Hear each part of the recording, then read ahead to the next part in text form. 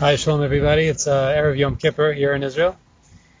So today I'd like to tell you something that I heard V'Shem Lubavitch Rebbe, a very beautiful insight into Yom Kippur and the relationship we have with the Kadosh Baruch Hu.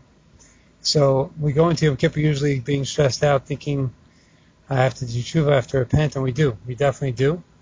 But if we go with certain understandings of the relationship that we have with Hashem, I think it can go very deep and be very gratifying. A lot of times we have relationships with people, contractually. You hire somebody to work in your store. They work for you, you pay them. And as long as they're working good and you're paying them well, everything is going good.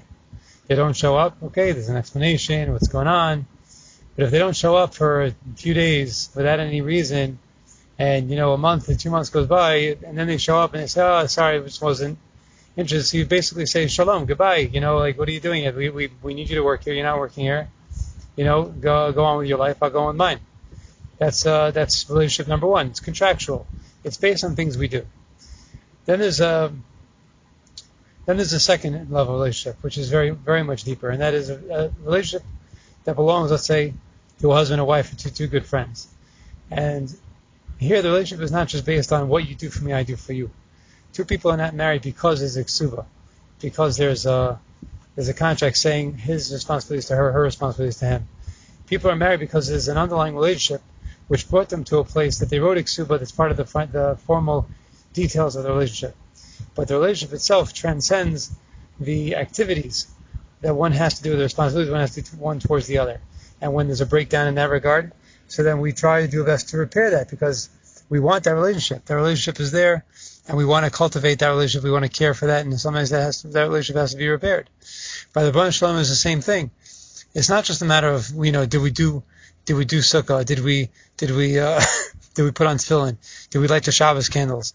Did we keep this mitzvah? It's much deeper than that. The relationship by us and Kadosh Baruch Hu is much, much deeper than that. It's a relationship of even better than husband and wife. We'll get to that in a minute. But basically, there's a caring, there's a loving that transcends the transactional or the contractual relationship that we have with the Kadosh Baruch Hu. Then we get to a third level. The third level is much deeper because even in a marriage or a best relationship, you can at one point or at some point say goodbye.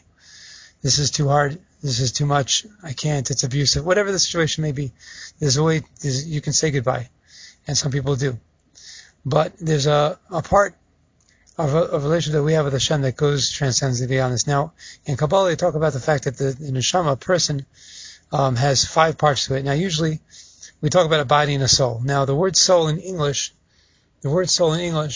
is really a very loose, one second. It's a very loose term because it really has 5 parts. There's nefesh, that's the lowest one and the most physical one. Then there's ruach, which belongs to the air. The bone above that is the neshama. That's the neshama that goes upstairs to Shemayim to write down every night when we go upstairs what we did. And that's why we put our tefillin on the top of our head, because that's where the neshama sits. And then there's 2 things upstairs in Shemayim called chaya and yechida. Now, these 2 parts are very high. We can't even talk about them. What we can talk about them is enough to understand that when Chazal tell us that we Jewish people are a chilek Elokim mimal mamish, chilek Elokim mimal, we're mamish a part of a Kadosh Baruch Hu. That's you can't disown a part of yourself. We are one with Hashem. That is the part that is revealed on Yom Kippur, because on Yom Kippur there's 5 tefillos. There's five tefillos we daven. Usually we daven 3 on a regular day. On Shabbos and Yom Tov we daven 4. Yom Kippur is the only time of the year we daven 5, because that 5th tefillah corresponds to that upper highest level that's mamish part of Hashem, that yechida part. Anyway, so what happens is like this. On Yom Kippur, we are revealed to us that chilek of our neshama that cannot do sin, that sin does not touch. When we do sins that we say in Chazal, kares and things like that, and death, that's only the part of levels of our soul that's down here in this world. The part of our neshamas that are upstairs, the part of our souls that upstairs next to Hashem, that can never be tainted, never be dismantled, nothing. And that's why Yom Kippur is such a powerful day of Itzum Shiyah Mechaper. The day itself, the power of the day itself is Mechaper for us, because that day is the day that we reveal the part that can never be tainted. And that cleanses us from all our sins as we come. There's a machlokes in the Gemara, Rebbe and the Chachamim. Rebbe says that Shuv is Mechaper, the Yom Kippur is Mechaper, even if we don't repent, which is an incredible thing to even think about for a second. The Chacham say no, it requires tshuva.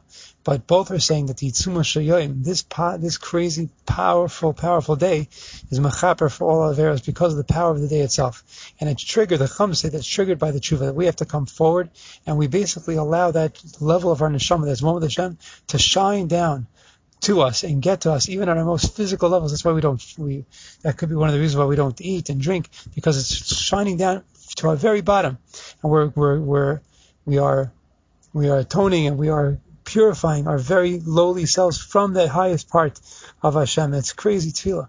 Now the whole Yom Kippur is like that, but it's expressed even acutely more, even more so by the tefillah of Neilah. Now the usual world, the yeshivish world, has an expression that by Neilah, right after we got to get in those tefillahs, we got to cram it in because we got to ask whatever we want, because by the end of Neilah, the gates are closed, in the gates, we got to get in. But there's a deeper concept that says Lubavitch Rebbe. Wow. He says that the whole of Yom Kippur is a chasana. That's where we're right. It's like we're under the chuppah. We're close we're one with Hashem under the chuppah. And there's no need for eating and drinking. But you know what happens after the wedding? After the photographers go away, after the magicians go away, you lead the chassan and kala to where? To a yichud room. You get into the yichud room is checked, and there's nobody in there, you lock the door. Nobody goes in that yichud room. You know what Neilah means, he says? Neilah means that you start Neilah, you lock the door. But you don't lock the door. The door is not locked in front of the Jew. The door is locked behind the Jew. Meaning now we are locked into the room with Hashem and Hashem alone. No one can be there, just like in time of the Beis Midrash.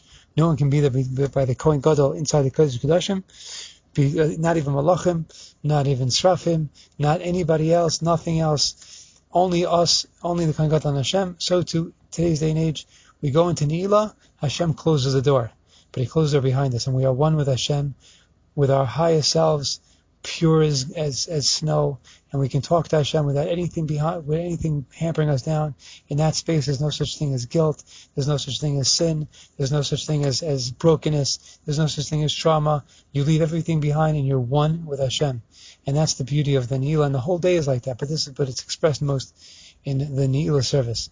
And with Hashem's help, we should be zeichet, all of us, to experience that, the joy of cleanliness, the enjoyment of oneness with HaKadosh Baruch Hu. And I'll end off with something that I read very startling. The Rambam in Hilchos Shuvah says, "Ein Yom Kippur mechaper ela mi shemam b'kaparasei." No, Yom Kippur is only mechaper for you if you believe that it works. We have to really believe that Hashem is much better than us, much bigger than us, much more powerful than us.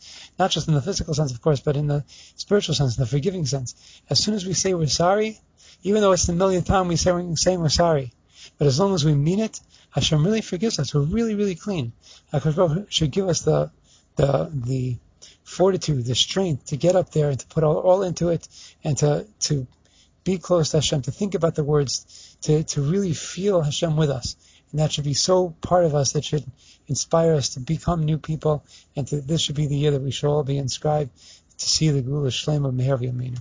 Thank you so much. Have a wonderful and successful Yom Kippur.